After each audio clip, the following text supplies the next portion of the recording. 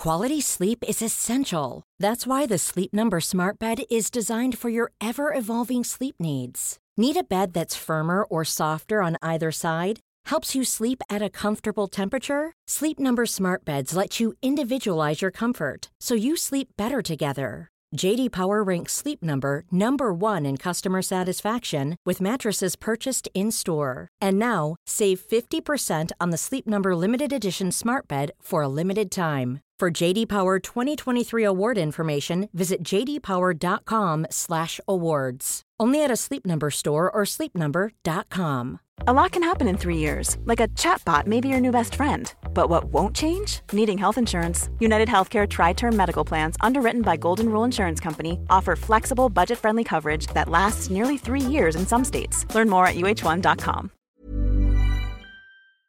So the WWE Hall of Fame is an interesting concept. I like seeing anyone who has beaten themselves up for years get their due, but we are running out of people to put in there. So rather than stick to the most obvious choices, let's have some fun and come up with some crazy ones. And I am Simon What Culture. Please do hit that subscribe button. This is 7 bold predictions for the 2023 WWE Hall of Fame. Number 7, the Great Muta. Currently on his goodbye run, the only issue with this is that we probably shouldn't give the Great Muta a microphone. His recent comments following his match with Shinsuke Nakamura were not cool, and there's no excuse for that kind of language, especially in 2023. It is not right. That aside, as he is hanging up his boots, if WWE is going to make an outside call, Muta would probably be it. He has had a Hall of Fame career, especially as he rewrote the rules when it came to athletic wrestling, and that moonsault, man, not only was it ahead of its time, but it may be the best one ever. Apologies to Christopher Daniels. By the mid-2000s, he was an essential cog in the Puro wrestling machine, even if the whole industry at the time was struggling, and before he pushed himself too far and broke in front of our eyes, the Great One was basically incredible. WWE also has access to some of his footage so they can celebrate him properly, and if Triple H does hold the keys to the Hall of Fame now, I can see it. Again though, maybe have a chat with him first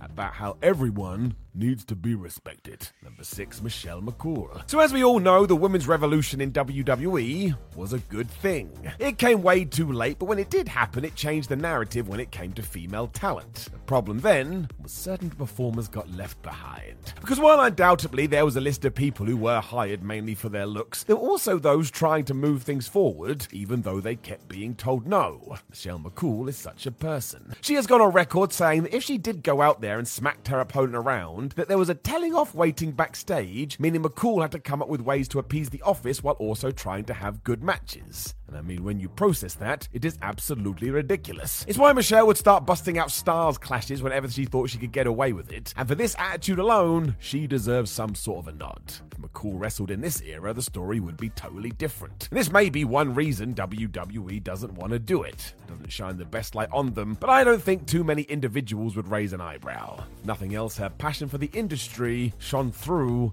like a torch. That wasn't the best analogy I could have come up with. Number 6, Santino Marella. That's right, I said it because it had to be said. This is always going to be controversial, as there are a lot of people who do not like goofy wrestling, but I am not such a fella. In fact, I love it, and when it comes to people who have entertained me constantly over the years, you gotta give it up for Santino Marella. The true joy of the character was how much the man embraced it, and his over-the-top antics were excellent, especially if you ever went to a house show. Santino knew what his job was and warmed up the crowd like an expert, but he was also pretty damn funny. Remember all that stuff with Stone Cold Steve Austin?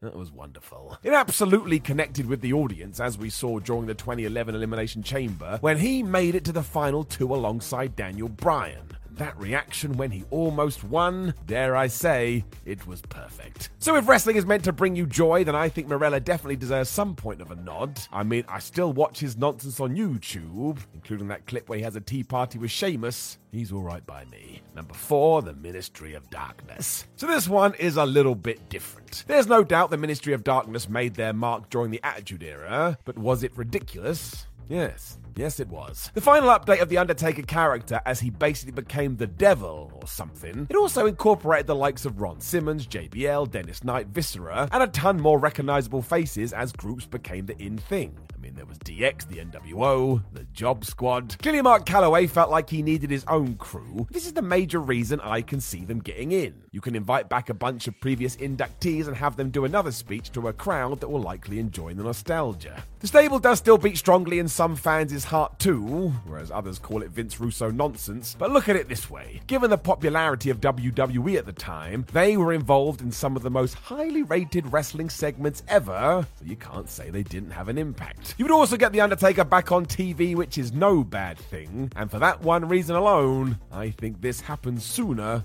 rather than later, and maybe in 2023. Number 3, Lex Luger. Right, Lex Luger should be in the Hall of Fame. That's it. If you step outside of his WWF run, he was a dynamic and powerhouse performer that stood out in his era and genuinely was over with a certain fan base. There's a reason WCW pushed him as hard as they did, and his physique was only half the reason. Luger connected. Would have been mad not to have followed up on this. The real issue today is that we remember Vince McMahon's desperation to make him the new Hulk Hogan, and yeah, that was bad. The whole ordeal was so aggressively shoved down our throats nobody was going to buy it, especially as right before this, he had been the narcissist. There was no gradual plan to get away from that. One day, he was just the American hero, and you better deal with it. Again though, when you do look further afield than what he did with Sting or Ric Flair, it's hard to deny him his due. He was in the right place at the right time, and he did exactly what he had to do. It does feel like there's still some bad blood, given that way back when he left WWE after his contract expired and turned up on WCW Nitro the same evening. But come on now, that was almost 30 years ago. I think we can forget about it now.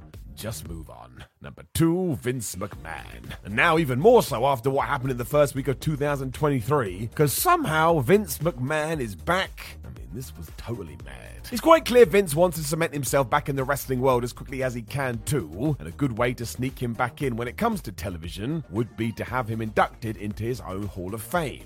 I thought this was likely even before he bullied his way back onto the board, so now, surely. Fans have already shown they'll cheer him regardless, which is a difficult conversation to have. And while the rhetoric has always been that McMahon shies away from things like this, it's different now because there may just be an agenda. And don't get me wrong, you can't argue that he doesn't deserve it. Vinnie Mac is the most successful wrestling promoter of all time. Sadly, there's just a lot of baggage that comes with this. And man, I don't know. I suppose we'll know very soon. If he doesn't appear this year as well, you have to imagine it will be a long old schlap before he does decide to put himself in there. Maybe he never goes in at all. This is going to be an interesting one to keep your eye on. So I'm going to glue my seeing device to a screen. Number 1, Cyndi Lauper. Unless Cyndi Lauper has turned this down, what the flub are we doing? Without her, the success of WrestleMania likely doesn't happen, because Lauper buying into the whole rock and wrestling partnership was a big reason people were turned on to the WWF in the first place in the 80s. I mean, she was a megastar. Obviously, this would be in the celebrity wing, although really she could be inducted altogether. And as of 2018, Cyndi admitted as of yet no one has invited her, so this has to change. Without her, Vince McMahon doesn't get his relationship with MTV, which again was pivotal to expanding his empire. This may sound like hyperbole, but I promise you it's not. Just go and Google the results. This is why it is more likely this year if Triple H is in charge of the list. He understood, for example, Bruno Sammartino's contributions to such a degree, he mended a lifelong feud between Bruno and Vince.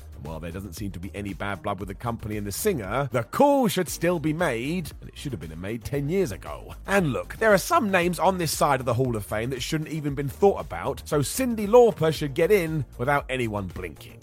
Really is mad, I tell you. She was basically the catalyst for everything we see today. Know of any other bold predictions of people that should go into the 2023 Hall of Fame? Please do let me know in the comments below, and don't forget to like the video, share the video, and subscribe. Then head on over to WhatCulture.com, where you can read yourself some articles and learn about professional wrestling. Make sure you follow us on social media at WhatCulture WWE and Simon Miller 316. And there's lots of other videos, and they're right there, and they just want to entertain you. My name is Simon from WhatCulture. Thank you very much for joining me as always. And now, of course, none of these will come true. So when you watch the Hall of Fame, you can look up to the skies and say, "Damn it, Simon, you suck." And finally, it will be like everybody is my parents. See you soon.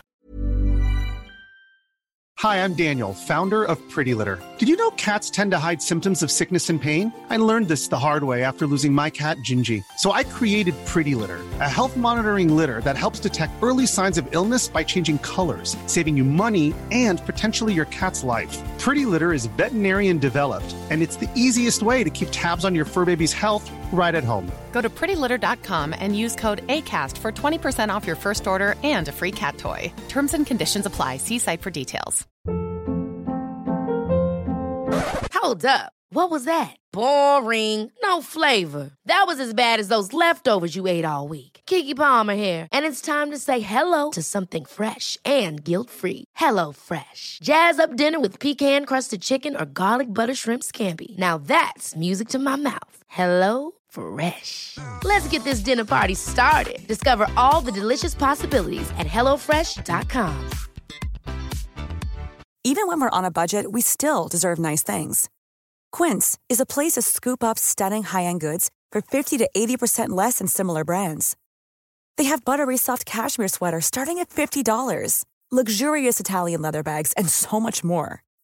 Plus, Quince only works with factories that use safe, ethical, and responsible manufacturing. Get the high-end goods you'll love without the high price tag with Quince. Go to quince.com/style for free shipping and 365-day returns.